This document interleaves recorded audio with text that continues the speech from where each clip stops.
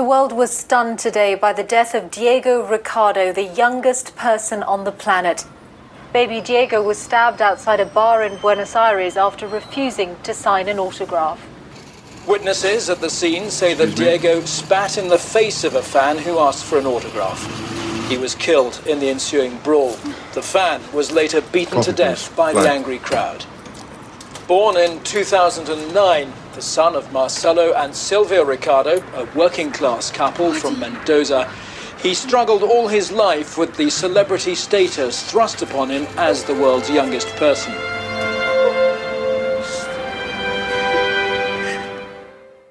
Well, welcome back, everybody, to Take Me to Your Reader, discussing adapted science fiction at its best and worst. I'm Seth.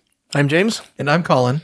And we are back in very late November. We decided it was November 32nd. Yes, pretty much. Right. Yeah, we did our last Philip K. Dick thing, Blade Runner 2049, and it's taken us nearly 2 months to recover.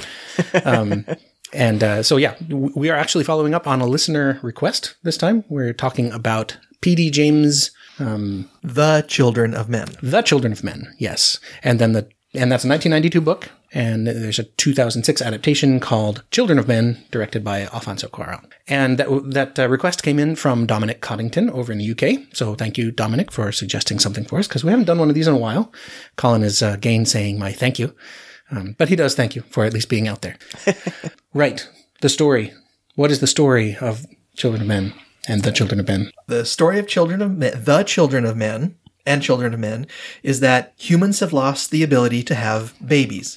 Not the parts have dropped off and stopped working or got plugged up, but that we can no longer conceive babies. And so the world's population is growing older, and eventually we will run out of people, and it will be the end of the human race. Are we going spoiler from the get-go? You know, I think people have come to expect that we spoil pretty much everything. Okay. And I'm not sure that spoiling this one really detracts from it. I mean, I think I knew about it going in. Yeah, I knew about the story going in, what the whole premise of the book and the movie was. I guess I didn't know how it ended, though. Yeah, we don't have to give up the ending, but you can mention the one plot point. Right. In the middle of all that, where there is not much hope left in the world and society is collapsing across the world, they find someone who is pregnant. And they're trying to get her out of Britain. Yes. Right. Because it's under totalitarian rule. Yes. Okay. That is the story. Yes. So, previous experience with the material, I mentioned when we were talking about doing this one, I think when the movie was coming out, I found out about it, looked it up, found it was based on a book, went and read the book, and watched the movie. Nice. Didn't think much of either of them, as I recall. Okay. So, we can get back to, impressions of the book later. Right. But, so, I had done both, Colin. Mm-hmm. I had seen the movie when it came out. Okay. In the theater? In the theater, probably. Really? Okay. Huh. I had neither, actually. Okay. I've heard of the movie, and I was familiar with the premise of it. I just never saw it. I don't think I actually heard good things about it either. Not necessarily bad things, but not good things either. Meh. Yeah, I mean, the movie didn't do anything in the general box office. consensus. Yeah. Well, it's interesting you should say that, because it did not make back its budget. Right. But it was 93% positive at Rotten Tomatoes. Yes. No kidding. Yes. Yeah, very well reviewed movie, not a very well seen movie. And it's gained some traction and kind of after. Interesting. Yeah. After that. And if you look for positive reviews of Children of Men, you can find them all over the place. But we're talking about the book. So, The Children of Men, because when you adapt a movie, Right. Movie from a book, you drop the, right? Yes. You go from The Planet of the Apes to Planet of the Apes. Right. Well, that is redundant. So, this book is a book that I read, and I track these things in my little book database thingy. I gave it 6 out of 10 stars back when I first read it. Based on? 6 out of 10, not stars, 6 out of 10 Pages. rating. Whatever, yeah, no, but why? Like, what was the basis for your 6 out of 10? I believe... Versus, 3 out of 10 or 8 out of 10, et cetera, et cetera. I believe my review was slow start, decent build, anticlimax. And that's the way I felt about it. And you guys are not going to disagree that it's a slow start. No. That about sums it up. So yeah, that was my first read. We'll come back to my second read through impressions later. But right. Okay, so who wants to go next? Sure, I'll go next. I don't know. Reading it, I felt like it was very academic, like an academic read. Okay. Very slow. Lots of, very factual, well-written book. Just like, I For me, it started picking up probably in the last third of the book. So the second half and like the last third, I'm like, ooh, this is getting really good.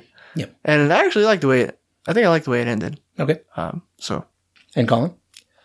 I found the first 2/3 of the book needless, unnecessary, Yeah. deliberately boring. There was a lot of unnecessary exposition, I think. Yes. Well, so we should talk about And this that. could have been like a short story. At least like the first quarter of the book is all character backstory, right? It's about Theo and Zan. Yeah, but it's really, really boring character backstory. Nobody cares. It just doesn't bring you into it. Yeah. Why do you I don't care about these people? Yeah. Why do I care about the design of the bed that he slept in at the place that he's going to go to every summer? Yeah. I don't. Right. Right. And I don't think there is any character at all in the entire book that was relatable. Okay. Or I didn't like any of them either. Yeah. I mean, at least in other books, I've found characters that I didn't like them, but at least I could relate to them. Uh-huh. Not even relatable in this one. Should we name them all one by one just to convince him? Because he looks unconvinced. No, I'm trying to think if I necessarily relate to any of the characters, and it's not a prerequisite for enjoying Right. the book. It kind of is. It But you have does to like pull relate you to the in, right? content somehow. That's not like that's a usual way to pull people into the book is make somebody relatable. I would say I could relate to some of the decisions he made, but not necessarily to him, because Theo is not a real inspiring character, right? By design. I mean, at the beginning of the book, he's very apathetic. That's true. You know, his marriage just kind of crumbled after he ran over his daughter, which is tragic and brutal. I mean, and as a father, you know, that kind of thing. I think Colin and I are better able to understand how crushing that could be. Imagine if you ran over Emily and you were sorry that you did it. And that's kind of where you get to. Right. Because the other's a possibility. Imagine you ran your wife down to the car and you felt bad about it. It's a very important and. Right. I can't say anything. Right. And you do not have to say anything, but it may harm your defense if you fail to mention anything you later rely on in court. And as multiple recordings of this are happening, it would all be admissible. Right. So, yeah, I mean, there's no question the first quarter, third half of the book is quite slow. And that's how I saw it the first time, how I saw it this time. It didn't bother me. I remember you and I were talking about it where we were out playing some disc golf, and I'm like, I'm usually the one complaining about how slow a book is. Colin's usually just, right through it. Yeah, and usually we're talking about Tolkien. Yes. Or other epic fantasy. Yeah, it's funny though, because there's other examples like Frankenstein, right? That I find completely delightful, and you're like, it's a slog. Yeah, it is. Well, it's only This is because true. it is. Yeah. Yeah. Or was, because I don't ever have to read it again. Right. I will probably read it again. But I will say I enjoyed it. I enjoyed the book more this time because I kind of knew what was coming at the end. And so I didn't see it as so anticlimactic. So it's like getting a prostate exam the second time. You know what's going to happen, so it's slightly more tolerable.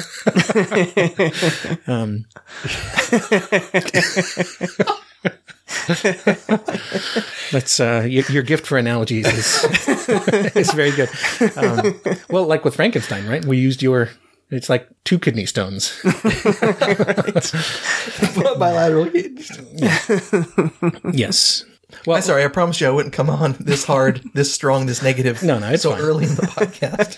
It's fine. So removing that aspect of it, right? The slow start, talking about his upbringing at, boarding schools, being the poor kid, being able to visit his cousin Zan, who was well off and well bred. Yes.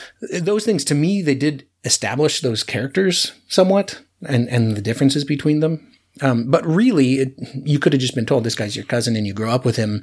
Right. Can you go talk to him for us? Because that's where it comes in, right? Where Julian and Luke and the other folks come to him and say, we need you to go talk to Zan, who is the Warden of England. Right. Yeah, just saying he's your cousin would have been good enough, reason enough in a short story to pull that off. Although, to make it a little more difficult, right? He used to be Zan's advisor on the council and then left. Yeah. Yeah. Right. And so, and I don't think it ever says why he left, but there was bad blood between him and the council because of that, because he wasn't willing to share in the governing or ruling of Britain because of that. Right. Well, now we saw him as an outsider as well. Right. But they wanted him, the Were they the Human Project people? Julian and her group? No, they were 5 fishes. Right. Their job is to try and get someplace else so that the baby can't be used by Zan. Right, but initially they want him to go talk to the warden and say, will you please, knock off what's happening on Yeah, they were trying to fix stuff. Yeah, on the Isle of Man or wherever it was where there's the camps. Yeah. Where people are deported to and Exiled. treated poorly. Yeah. And I can't remember, several demands that they wanted him to raise with him. And I think that was to prove that he had some influence there, to prove that he's a good guy to have on their side. I'm not sure. I can't remember. The problem is I read this book almost 2 months ago. Yeah. So, of course, nothing changes. Right. Well, the reason is, and again, this is, maybe we shouldn't be totally negative about the backstory because as we talk about it and we're trying to figure out what happened, things are coming back to my mind. Mm-hmm. Julian was a student of Theo's.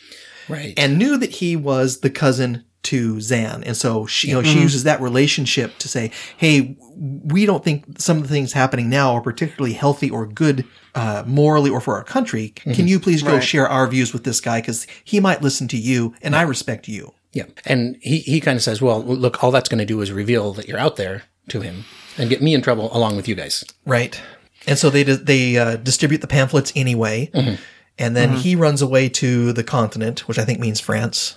Right. He goes on a long holiday. Yes. Right. Some of the backstory, though, because even while it's doing the introduction of Theo and Zan and that whole history, it's talking about how things happened after Omega, right? That's what it's called, Omega, where the last baby was born. And you get some interesting tidbits about the psychology of now society without children, where there's weird stuff that goes on with women pushing kittens around in prams, which of course happens now, but those are crazy cat ladies, right? People wanting to get their cat christened, pushing dolls around in carriages, right? Yep, and puppies. And puppies, yeah. And the baptizing ceremonies and... Yeah. Yeah, and that's a little strange. And I feel like P.D. James has said that the book is a Christian allegory in some way. She's very kind of Anglican. Okay. And you can definitely see that there's some things you could take as strongly pro-life in the book.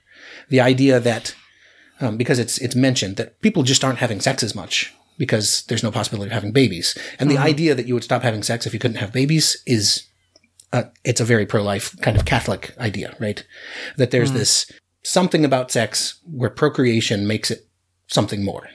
The possibility of procreation makes it something more. Yeah, although wouldn't I guess so. Wouldn't popular attitudes about sex where people are on birth control, but the rate of sexually transmitted diseases is up, which means that licentiousness and people having sex is actually going up as well. Right. But that's not the case in the book, right? The book has it that people have stopped having sex as much because not being able to have children, they've lost some of the interest in it. And so they're like, there's all these porn shops and stuff to try to get people excited about sex again. Right. And the fertility test to see if you could ever detect someone has become fertile again because they aren't having sex. Yeah. The other part that I see that to me reads as kind of a pro-life thing is the whole treatment of the quietus. Euthanasia is not a pro-life value, right? Right. Sanctity of life kind of thing, right? And so the fact that the mass suicide thing that happens is essentially compulsory in the book kind of puts that also is a counterpoint to it, right? Well, yeah, okay, it's not saying that the mass suicide itself is necessarily a bad thing, right? But the way it's implemented is poor. It's kind of like the argument over socialism, right? It's a great theory, but can't be implemented well. Right. Well, the people who were our nascent heroes, unlikable and over-described as they were, definitely did not like the quietus. The quietus was one of the things that they wanted them to stop. And we got to witness a quietus. Right. And we saw the treatment of the people by the guards, which was bad. Someone decided they changed their mind and they were shot and killed. Well, there was strong implication they were drugged as well. And that the woman who was trying to get out of there, the drugs didn't take. Right. And the people that tried to stop the quietus were clubbed down. Yeah. With actual gun clubs and rifle butts. Right, and that's kind of the thing that turns Theo around. Right, he hadn't seen that. Right, and so that was a major thing that was part of his arc, where he goes from being really apathetic, disaffected, to caring about something. Let's talk about his relationship with Julian because it's a little creepy. Right. 1, she's a former student. 2, she's married to somebody else. Yeah, but we have evidence that she might be interested in him regardless of her marriage. Sure. Doesn't make it less creepy though. No. I mean, you don't approve of Theo's affection for her. No, I mean, she's somebody else's girlfriend or wife. Yeah. Yeah. Well, and of course, and you come to find out, and this is hugely spoilery, and we've already warned you. Yes. The baby isn't her husband's. Right. And that's another thing that I think is very interesting in the book is that the conception of a baby happens with somebody who isn't considered, like he's not tested because he's got cerebral palsy or something, some slight defect, right? And she's got a malformed hand. Right. So they're both invalids, like in... and he is a priest, too. Well, yeah. Yeah, he's an Anglican priest. He could get married. Yep. But like in Gattaca, right? The invalids, they're the ones who have some kind of genetic defect so they can, be at the top echelon of society. Right. But I think it's interesting, though, that's where the conception happens, is with two people who are considered outside the norm. Yeah, and I guess it's a statement that the government did not require them to be tested for fertility because they only wanted people they thought would be good breeding stock. Yeah. But if you're desperate in trying to recreate the race, seems like you might be a little more inclusive than that. Yeah, cast a wider net. Yeah. Yes. And so there's that whole there's the whole argument over, do we turn her? What happens if Zan gets his hands on her? Right. This is all of a sudden his baby. Right. Right. That's what they were afraid of. Say this is my baby, and the mother died, unfortunately. Mm-hmm. That's their belief. Yeah. Or she would just have this horrific existence of being poked and prodded and tested and made into a baby mill. Mm-hmm.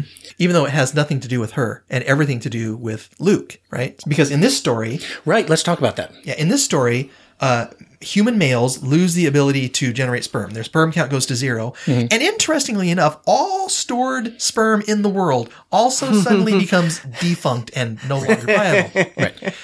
And I could buy one of those two things happening. But the other one, I think, takes this, and this is an axe I want to grind and talk about for a little bit. Okay. I don't think this is science fiction. I think it's fantasy.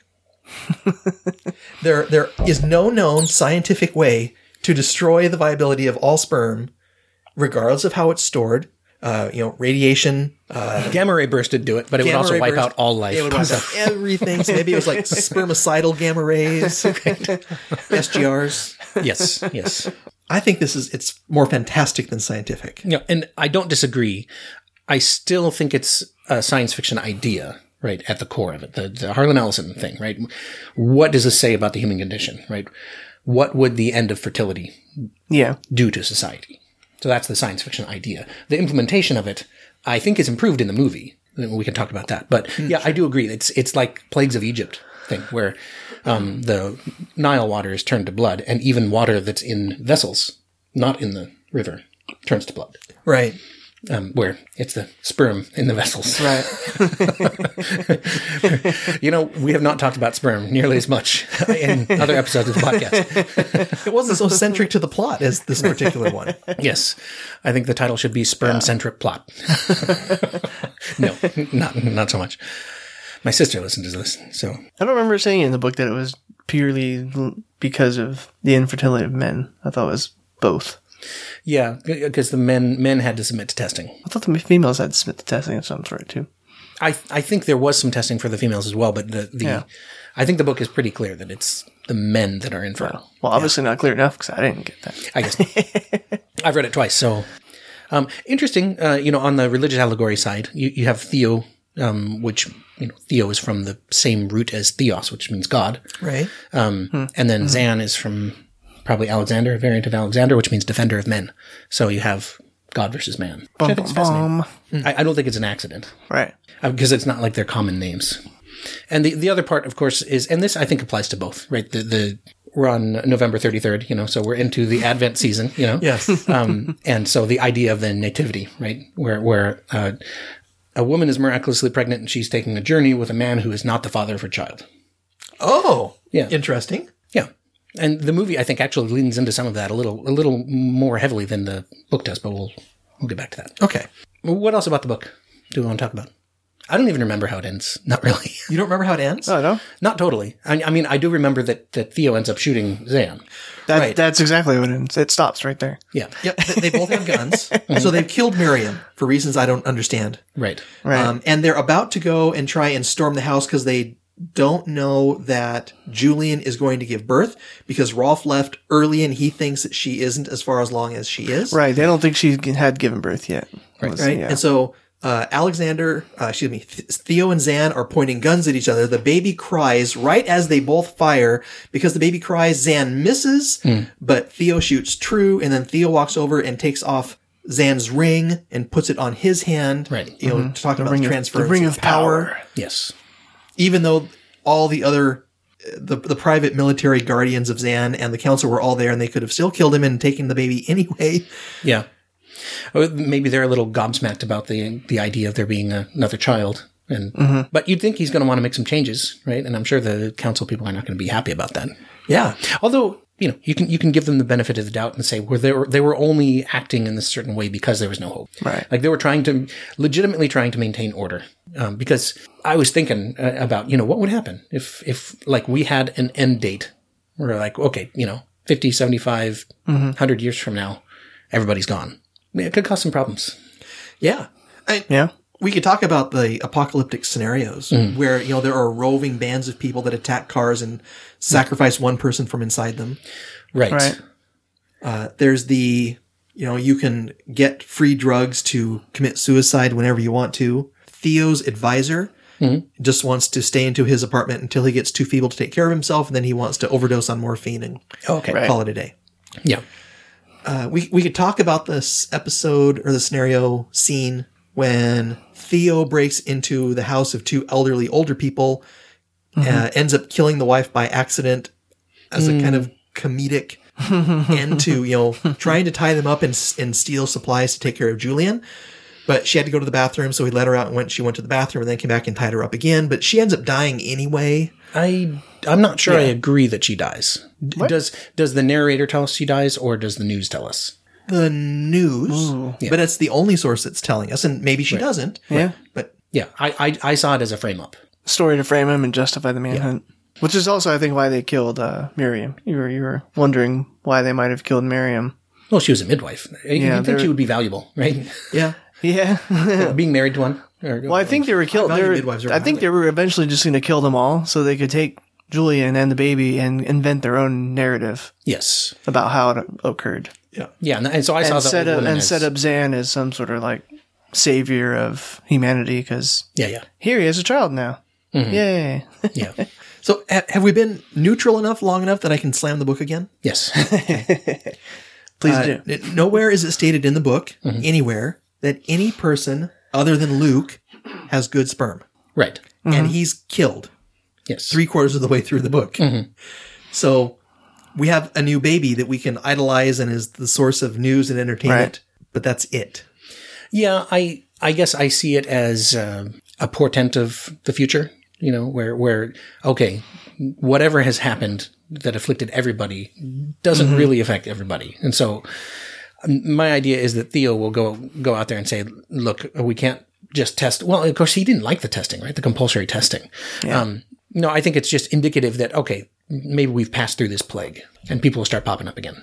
Yeah, I guess you could read it that way. I mean, otherwise you've just reset the clock and you're back to hopelessness, right? You have a new youngest kid in the world. Yeah. Yeah. And that's kind of the way I read it. It's like, if Theo doesn't seem to be our hero, Luke is the guy who's shooting bullets. Everyone else is popping blanks. Right. And yet, Julian sacrifices him. She could have said, no, take Rolf or Theo. Right. Or a whole bunch of people. She didn't. She just lets him drag the only guy with sperm that work away. Yeah. Wait, didn't he sacrifice himself? He went out there on purpose as a distraction to let them get away. He sacrificed himself. It wasn't that they all sacrificed him. He chose to let them kill him and for Julian to get away. I think you're right, but he did it as what I interpreted as more or less an act of love, I suppose, and self-sacrifice. He sacrificed himself so that they could get away. But logically thinking, like I said, there's nothing illogical about it. No, it's completely irrational, just like every emotion we have. Yeah, because if it's the men that are infertile, you want to keep your that's what I thought odd about it was that he's sacrificed himself even though he's the possibly only fertile male on the planet, but he's still sacrificing himself out of an irrational emotion. So they didn't drag him out unwillingly. He stepped out. Yeah. They were going to drag somebody out. Right. They were going to get somebody. He just made it himself so that Julian and Theo could get away. But if they had drug out Rolf, Rolf was already gone by then. No. Yeah, he ran out during that. Well, no, right after it. Right after that, right? If they had taken Rolf, Luke the guy with the bullets, Julian the baby, Theo the protector, and Miriam the midwife, they could have gotten away scot-free. And the whole ending drama would never have needed to happen. But that's what I'm saying. There wasn't a choice about it between any of them except Luke. Luke chose to sacrifice himself and went and got himself killed by the roving band of whatever they were. Yeah, the wild That's people. what I'm saying. Yeah. Well, There was no choice about it. Nobody made anybody else go. Luke chose to go and went before anybody else did. Because he felt the impending doom of killing Julian and he wanted to save her. And so he left. And that's how it happened. Yeah. He There wasn't a choice made by anybody else. He didn't do the math either. So Right. It was a completely irrational emotion. I mean, he wanted to save his baby and his quote unquote wife or mate, I guess. Another biblical parallel. Miriam was the name of Moses' sister. The one who pulled him out of the water. Well, the daughter of the Pharaoh pulled him out of the water, but she was there to say, would you like me to find somebody to nurse him for you? And take him back to his mom. Midwife. So, yeah. Right. Yeah. Right. I did enjoy the book more this time, like I mentioned. I think I bumped it up to 7 or 8 out of 10 for this What? read. Yeah. I'm not going to reread it to try and enjoy it more. That's fine. I mean, it's not unheard of, right? Lots of times it takes more than one Yeah. reading or viewing to appreciate something. So it certainly did with 2001. So it didn't work with Colin. No. You're just 3 or 4 viewings from appreciating it. As long as you consider the viewing a punishment, it's probably not going to get better. True. All right. So are we done with the book? Colin, are you done with the book? Okay, talked about Get back over here, book. I'm not done with you. talked about science fiction versus fantasy. Talked about 2/3, 3/4 of the book being useless. Yep. Talked Yep. about sacrificing yourself when you were the only person with sperm and you could change the world. Right. You could literally put on a shirt that said God's gift with an arrow pointing downward, and it would be true. Yes. No, I think I'm through with the book. Okay. Right. To the movie. Should I? So I have thoughts from Dominic. Should I read his thoughts on the book? Or Oh, sure. wait? Yeah, we need something to balance all that negativity out. Okay. So Unless it doesn't, then oh well. no. Well, yeah. We'll see what his rankings are. But so I'll just talk about the. Oh no, don't do the rankings. Yeah. No. I won't. Let's talk about whatever he said about the book. Yeah. Yes, absolutely. Right, Okay, so here's what he has to say. And by the way, thanks, Dominic, for sending this to me. I may have edited it slightly, but he gave me permission. He says, I think it's a very British book in that it deals with large, weighty issues in a very low-key way. The book is definitely flawed, and the story takes its time before it gets going, and once it starts, isn't eager to get anywhere quickly. I think you guys would agree with that. Oh, yeah. Yes. But for me, the joy of the book is in the details of the sad, pathetic world in which we find ourselves. Women pushing around prams with dolls, proudly showing them off to anyone who will look, the elderly and frail, drowned in publicly accepted mass murder, and the nation happy to be ruled by a dictator as long as he keeps them supplied with food and golf courses. And porn. And porn, yes. Actually, the people weren't all interested in the porn. That's the problem. Yeah, that's true. I also think that death is felt more keenly in the book than in the film. Not the deaths of the main characters, but the population in general. You are so immersed in the society, each death feels very final. There's no one to replace these people once they're gone. P.D. James' opinion seems to be that when the world ends, we are likely to go out with a whimper rather than a bang. Well, if you enjoy those kinds of things, and personally I don't, I can see where that book would be really enjoyable to you. Yeah. I think it's interesting, too, the idea of it being more of a British book and maybe written in a slightly different sensibility. And we've talked about that about Tolkien and some... Yeah, I mean, Triffids was the same way. It was very English. And Yeah. Oh, Jesus. And styles of comedy. Some British styles of comedy are very, very dry, and we don't always get it. True. Okay, so let's talk about the film. The film stars Clive Owen, Yes. Julianne Moore, I was quite surprised when she died, actually. Danny Houston. Danny Houston, Michael Caine. Michael Caine. Michael yeah. Caine, yes. That's I don't know who else. all the Vincent Kapoor. Yes, Chiwetel Ejiofor. I can't pronounce his name. right, I'm very that guy. sorry that I can't. The dude from Doctor Strange. Yes, that as well. And Serenity. And He was a Serenity. good actor. Right. Yes, Yeah. yes. He was awesome in Serenity. The movie takes the same. It's exactly the same world, but the stakes tend to change a little more. Our main character Theo is a government employee who is depressed by the change in the world and the loss of his son due to the flu, Right, that's a difference. and he just gets by on working at his job half-heartedly, trying not to get blown up by terrorist attacks. Right. And making his coffee It's Irish. not quite the same world, right?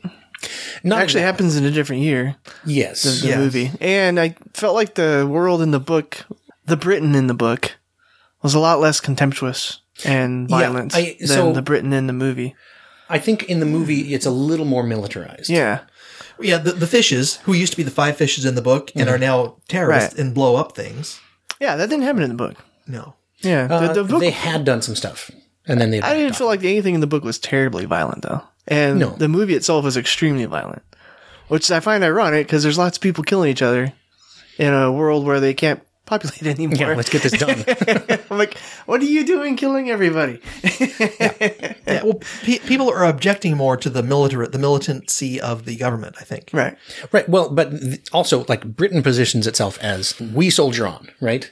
And so people want to come to Britain because they've still got some semblance of stability in their society, right? Yes. But it's artificial. Well, and it comes at the same cost as the one in the book. Instead of having the Isle of Man where you just dump people and they create Lord of the Flies Island, you have the Cages and Fujis. Right. Right. So we've created a subclass of people who aren't as good or the same as us, and so it's okay to put them in cages, take them out, shoot them. Yep. Yeah, why Fuji's, by the way? Refugees. Fujis. I kept thinking of Fuji, like the freaking country island. Oh. I'm like, why are they naming them after the Fuji? I don't get There's a it. music group called the Fugees, right? Fiji, I think, not Fuji. Maybe I was thinking of Fiji. Yeah, you might be right. Not Fuji. But at any rate, I totally didn't get that Fuji came from Fiji. Yeah, it's. I found. I'll put an article in the show notes about how the film was kind of prescient because it's set 10 years from now, and it was set 10 years in the future from when it was actually written. And the whole refugee crisis thing does feel pretty real, and there's parts about the attitude towards refugees that rings pretty true in Trump's America. But yeah, it feels it's definitely, and Dominic mentions this, it's definitely a post 9/11 movie. Right. Yeah. Because it feels like, the state security police is now called Homeland Security. Right. Very subtle. Yes. Even though it's in Britain, not in the United States. Yeah. And the other terrorist group is the Islamic Brotherhood. They march, they carry guns. Right. Yeah. It's kind of a exaggerated example for sure. So the other major difference here is that it's the women who are infertile. Right. Women can't conceive. And it's not because the magical sperm. Of course not. Because men are perfect. Duh. So, as typical of adaptations of a book, right? It's hard to translate a 250-page book into a 2-hour movie and get everything in. And so you tend to consolidate characters and shave down the plot. Right. And you don't get anything about Theo's history. In theory, that should have been really easy for this book, though. Right. And it did, right? It dumped wholesale the whole background of Theo and Zan, other than the fact that they're related. Right. And Zan is, he's in 5 minutes of the movie. Right. I'm like, there's not even, I was going to say, there's not even a Zan in the movie, really. I don't think we ever learned his name. No. No, it just, he's the cousin. They can get them the traveling papers. So there is a Julian, but she's not the one who's pregnant. Right. Key is the one who's pregnant. Right. And they're Julian trying to is get his ex-wife. Julian is his ex-wife. Right. I actually really like that character consolidation. It makes there be some built-in tension, and that works for me. Maybe it's a sequel. It's a sequel. And so they realize that, no, men really have been okay all this time, and it's the women's eggs that are the problem. And their son is kidnapped by the government, and now they're trying to get this other woman out before. No, their son is Zan. But no, Zan is the cousin. Yeah. So, Well, he looks younger than Theo, though.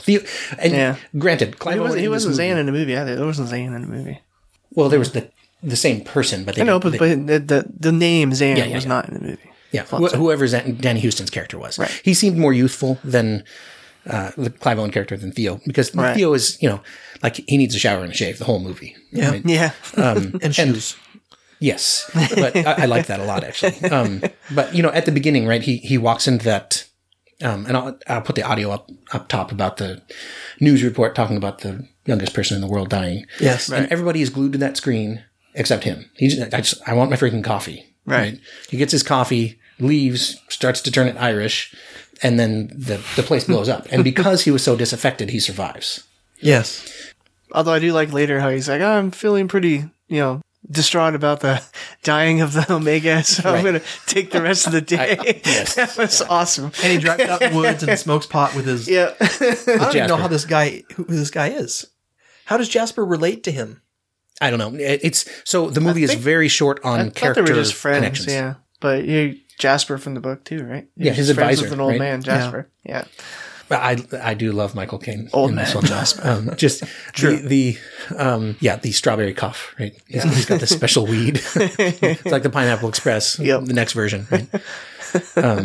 The movie is famous for some long shots. So at the beginning, you have that long shot of him in the coffee right. shop, and it Yeah. follows him out. Right. I'll put a video in the show notes from Nerdwriter. He does some good videos. I posted a couple of his. Yeah, He did an awesome one on the Prestige, good one on Arrival. I've been there where the cafe got blown up. Oh, That was cool. Nice. Has it recovered? Yes. But he talks about how the camera lingers sometimes on the background, even though it's not what Theo's looking at. Because that's another thing. Like, Theo is in every scene of the movie. He's not in every frame of the movie, but there's no question who the main character is. Right. Right. The movie follows Yeah, him. yeah, You don't have scenes with other people Right. where he's not there. So sometimes he's standing outside the window listening to you conspire. I didn't really notice that, I guess. Yeah. So I Pay definitely attention to that, I suppose. Yeah. But the camera sometimes, and this is what Nerdwriter points out, that the camera Yeah. works in other ways where he's not necessarily looking. Right. It's like he kept going, but the camera's still here. Yeah. type thing.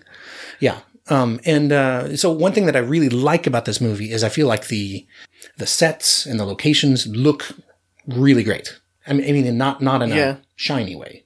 Like, Right. it looks gritty and awful, and there's a lot of detail in the backgrounds. And I was looking for it this time. Oh, okay. And so that's why I was able to appreciate that part.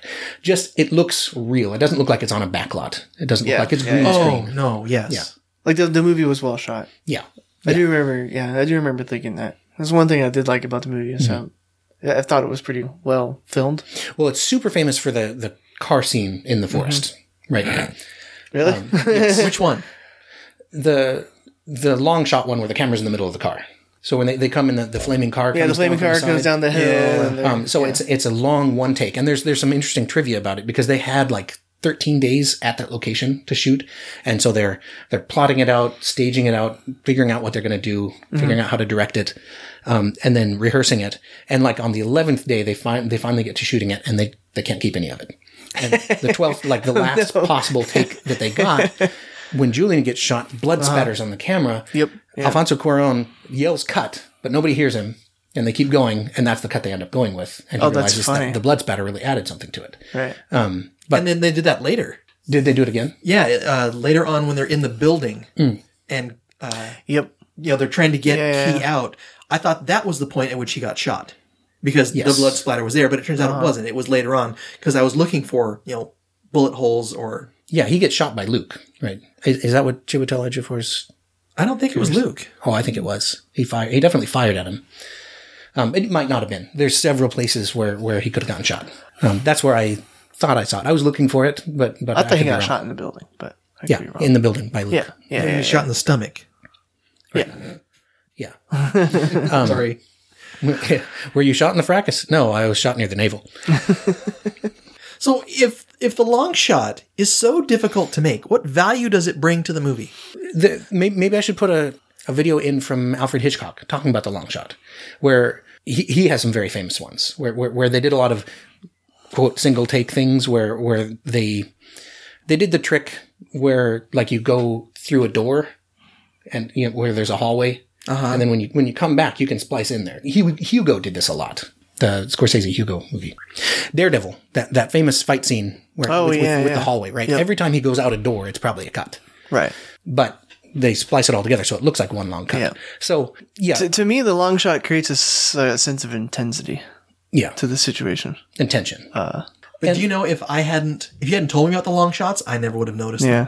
Okay. And see, I was looking for it this time and I was completely in awe Yeah. of a couple of It those. just makes it, for me, it just makes the whole thing more intense. Yeah. So Like draws you into the whole other shot part- because it's there for so long that it just draws your attention into the scene completely. Yeah. And that's like in like he mentioned Daredevil. That's what happened for me too in Daredevil. Mm-hmm. When that scene happens, it's just you're staring at this one spot for so long Yeah. that you just get completely drawn into the film. Well, and into that Daredevil scene. himself is hurt and exhausted too, and Right. it lends to that, right? Yeah. But the other long shot is the one where he's trying to get to the building where Key is. after the fishes have taken her. And he's, diving behind stuff and there's shots ringing out. And it's a really, really long shot. And I was thinking about all the moving parts because you have all the Islamic hordes coming through there. Yep. All the people. He goes up and writes something in chalk on a wall right before the gunshots ring out. It's just like all the moving parts in it. I was just like, this is ridiculous. The logistics of trying to get that shot are crazy. But yeah, so I really admired the filmmaking aspect of this. The movie is short on story and short on character. Yes. I feel like the only character you know anything about is Theo, and he's apoplectic at the beginning. Yeah. No, apoplectic, that means angry, doesn't it? Apathetic. There we Apathetic. go. English is stupid for having so many words that sound the same. But then I think the scene where she reveals herself to him, which, first of all, you could just pull that thing up and show your belly. You don't have to show him your boobs. Yeah, she's just like bloop. But then the pose she holds is actually like the Venus de Milo. And which is a work of art, right? And Zan collects works of art. And there's another scene later on where there's a scene that looks a lot like the La Pieta in Florence. Mary holding the crucified Christ. Oh. There's a scene like that. That's one of those ones where it's following Theo and it looks off to the side. It's in the Nerdwriter video. But when she reveals herself to him and he realizes she's pregnant, I think he's surprised by how much all of a sudden he cares. Because like he seems to stop drinking as much. And the key moment for me is when she's giving birth and he takes out the whiskey and washes his hands with it. So like that's a character moment for me where like that's the first good use of alcohol that he's had in this movie. I thought it was a waste. What are you talking about? Yeah. I thought it was an act of practicality and desperation, right? This baby is coming out and I want to make sure it's healthy and I know that I need to sterilize my hands. And it was that, but I'm saying the deeper part of it. I mean, I'm reading that into it. Yeah. Where I'm seeing that as that's the first, and I wrote that down in my notes. First good use of alcohol through the whole thing. Though that drink was delicious, James. You're welcome. So I did have a question about this part of the movie. They go out to the barn. The barn is full of cows. Right. And that's where she chooses to reveal herself. Yes. And I'm wondering, because I think this is a very artistic movie where it's critically acclaimed. There's a lot of critics that enjoyed it. Right. Was there something significant about her being in a barn? Could she be considered by the government just to be? If you're sticking with the Christ thing, the Bible story, right? Yeah. Jesus was born in a manger in a barn. Yeah, but she wasn't born in a barn. She was born in a war zone. Right. She didn't give birth there. But No, I understand that, but I'm with James on that. There's the allusion to that. Yeah. That's what did it for me. That's why I thought anyway. Yeah. And she's preparing to give life, surrounded by life, because they had cows. Lots of metaphorical going on there. Yeah. That's what I thought. It is an arty movie, and that's like Right. I feel like in the last I think that's the only redeeming feature of the movie is that it's kind of an arty movie. There's a lot of good aspects of it for me, like to not that. agree with you on that. But no, I thought like overall, I think the movie's meh. There's no, again, it goes back. There's no relatable characters, just like the book. I didn't give a shit about any of them. Yeah. But I did enjoy certain parts of the movie, like you said, the long shots, the action, somewhat of the action. Yeah. Yay, Julianne Moore died. Woohoo. Right. I was actually kind of surprised by that one. I thought it was think she was gonna get interesting killed off. twist that it was a setup by the fishes. Yeah. So Yeah. it talks about their internal struggle. And then there's where they sneak out and he doesn't have shoes and he doesn't have shoes for most of the rest of the movie.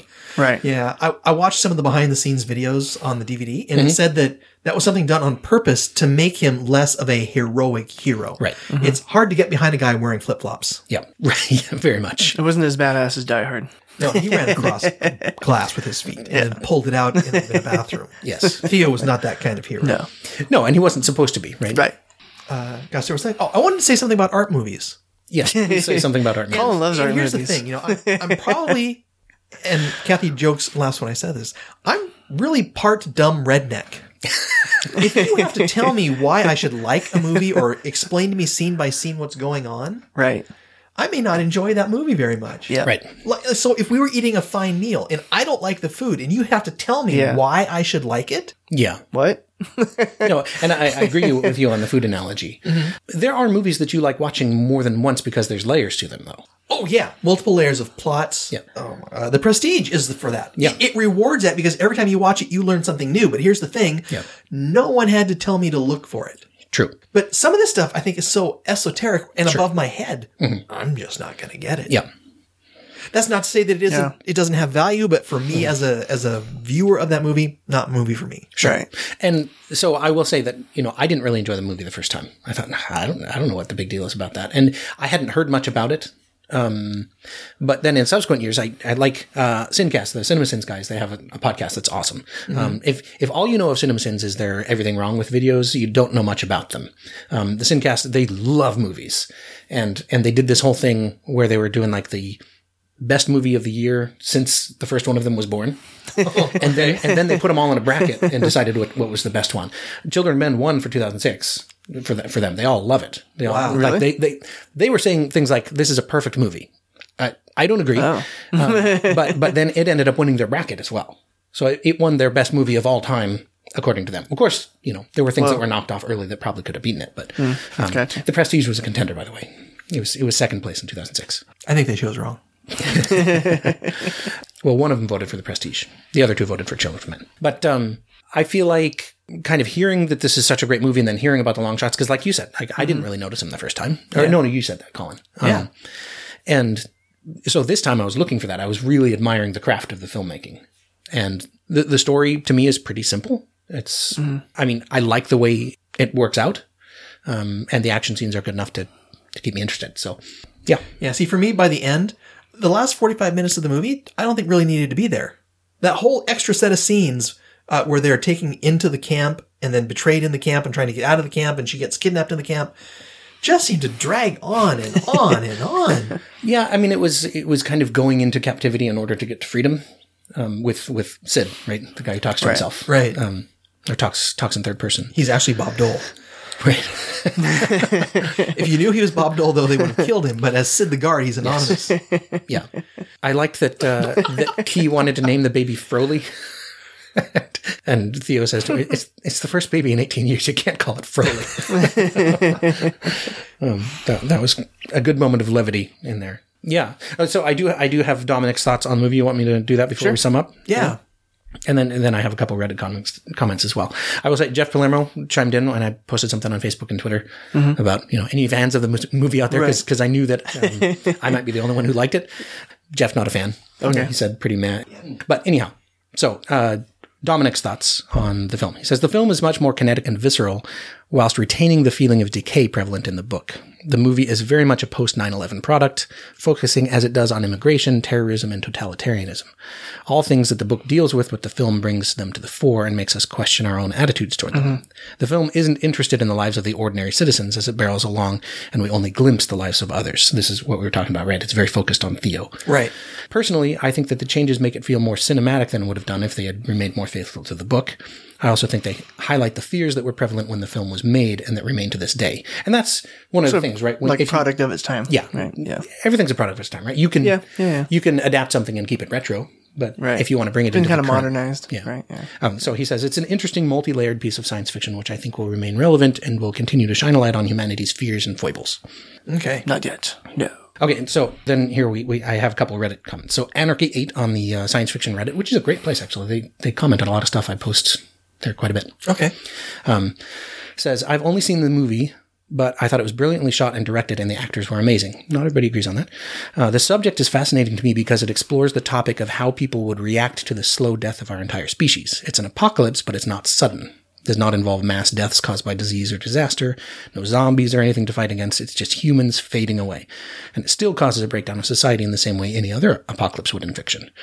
This is interesting. Also, for me personally, it's analogous to being a woman. There comes a time when there's no possibility of offspring, and that also signals a slowing down in massive physical changes that can cause as much chaos as puberty. It's mortality staring right at me as the end comes slowly closer, which I thought was a fascinating view. We're three dudes, right? You're right. Yeah. Never thought about that. I like that. And then, okay, one other Reddit comment from a bad old man. I wasn't a big fan of the book. I don't think I could relate to any of the characters in it at all, James. And the world didn't seem fully realized. The film, however, I love. It's like a Daily Mail ideal version of the future. I think the Daily Mail was the conservative paper. Yes. Little jab. Refugees in camps, the end of humanity in sight. Just an utterly believable dystopia. And there amongst it all is Clive Owen, plodding along with his life and still suffering the loss of his son. Regardless of the 3 long shot scenes, And forgetting for a moment the great performances by pretty much everyone, it's a story of hope in a world with none. You might disagree with that, but the scene where Theo and Key walk through the soldiers holding the baby is just amazing. It's not just well-paced and well-filmed. It's the perfect moment of almost silence in the middle of a huge battle. The action halts for a few minutes and everyone reacts to the reality of a newborn baby in their own way. Some of the soldiers just peer at it, others make the sign of the cross. And then, boom, the battle begins again and all notion of hope is forgotten in the midst of fighting. That scene alone is worth watching the film for. So, great action scenes, real emotional development in the characters, believable world building, excellent performances, and Michael Caine doing fart jokes. It's sheer class.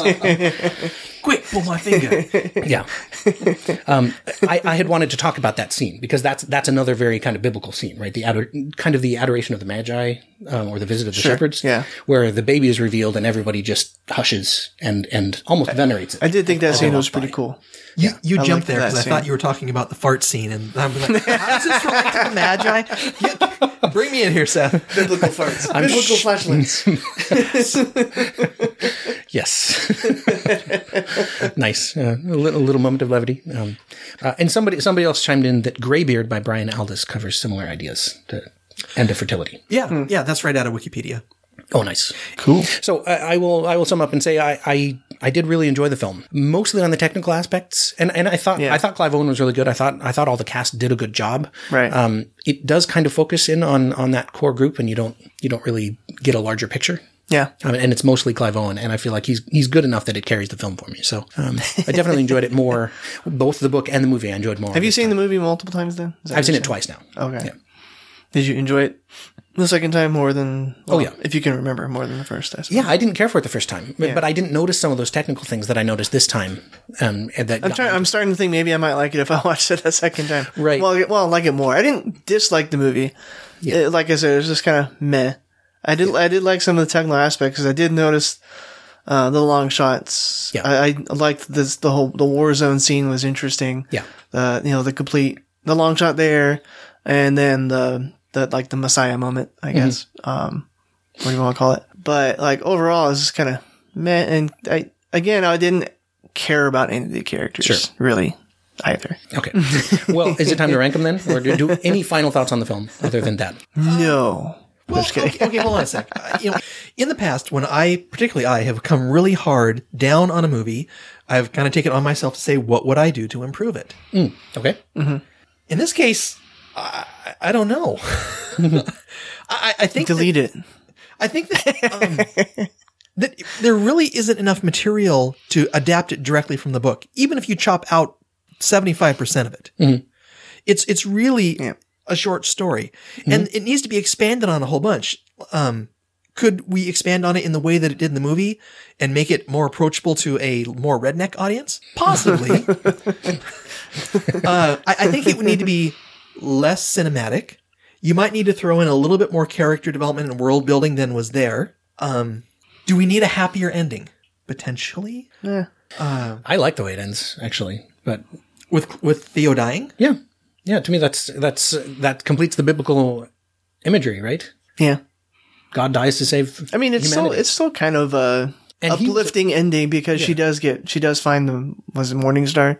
Yeah. And they rescue her and presumably take her to the Human Project. Well, we hope that's the Human Project Right. book. Maybe getting her in the boat and then Yeah. No, yeah, I liked that just because you could see he was okay with it. Like he realized Right. I've done something with my life. Yeah, I kind of got that. That's what too, I yeah. saw there. It didn't end as abruptly as the book did.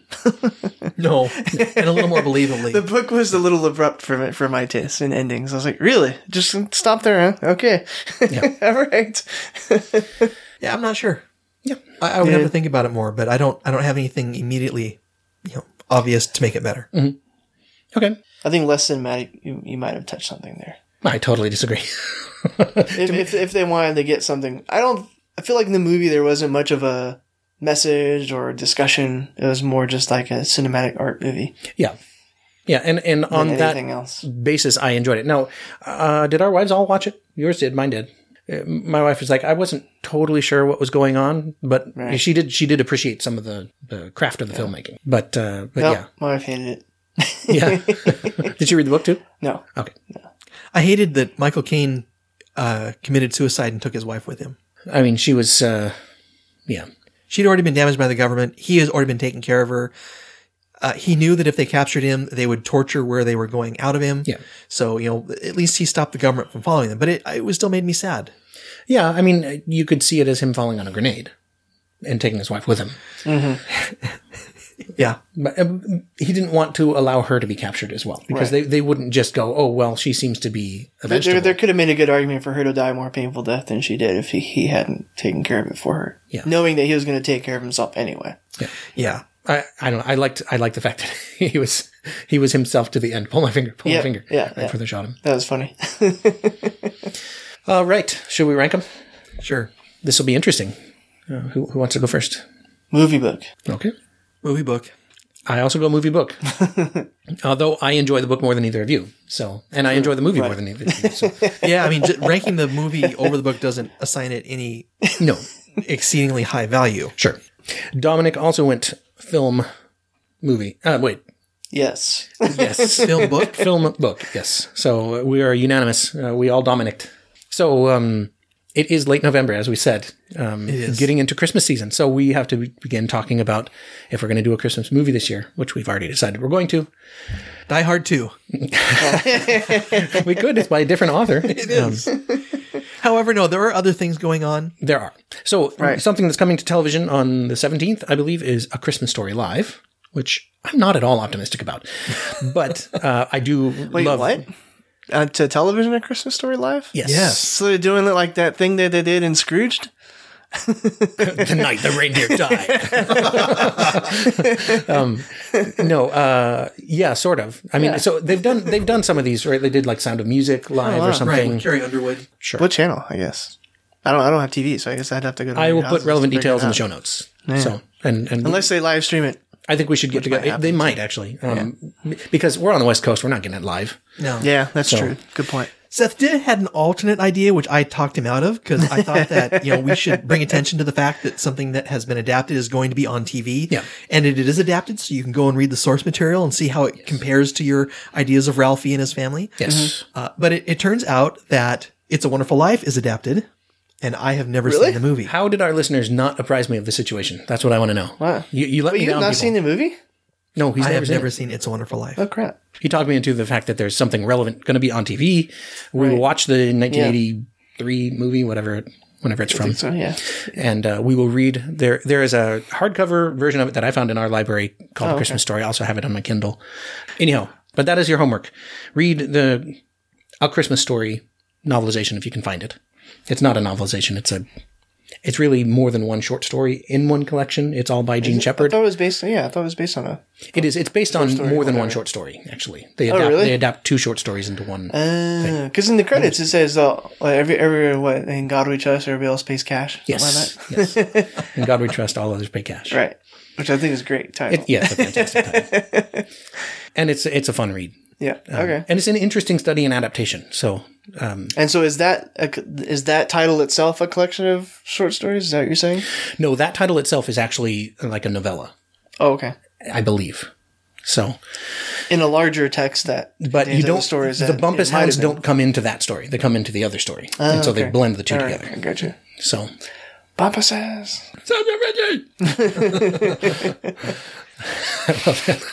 My father was an artist. no. We're going to save that. We're going to save that for next month. Yep. Yes, he worked in profanity like other artists work in oils. Dang it. This one should be fun. Yeah. That'll be a good one. I think that's all, though. Yeah? Yep. Any other final thoughts? 9. All right. Thank you again, Dominic, for sending us something to talk about. He reached out to us in May, by the way. I told him it was going to be a while. So he waited all summer and all the Dick movies for us to do this. Yep. Wow. And then we had somebody else reach out and say, hey, could you guys cover Never Let Me Go? So probably in January we do that one, though we might need to do something that Colin picks that he knows he likes. Just anybody can pick it. Just a little more uplifting, positive. Yes. Yeah. All right. I think we're out here then. All right. We went a little longer than usual, actually. It provoked some discussion, so that's okay. All right. All right. You got to bless us. Yes, I will bless you with the Pavement Pounders Children of Men blessing. May the road rise up to meet you, and may your coughs always be strawberry. Right? All right. Bye, everybody. Well, welcome. Okay, then. Do you want to do it? Nope. Good evening, everybody, and welcome to whatever this podcast is. Yes. The youngest person in this podcast is still alive. For the moment. Buenos tardes. Bienvenido a podcast. Yes. Willkommen into our podcast. Irashamase. Sorry, that's pretty much all the Namaste. Japanese I know. Namaste. There we go. All right. Anywho, that'll all go on the blooper reel. I always need some blooper reel fodder, and it's always best when it happens before we even really start. That's true. That's true. All right. I'll shut up now. It's not saying that. Wait, I'm confusing myself. The Children of Men, the novel, and Children of Men, the film, are interesting. Bleep, bleep, bleep. It says the film is much more kinetic and visceral. Visceral. All right. That one's going in the blooper reel.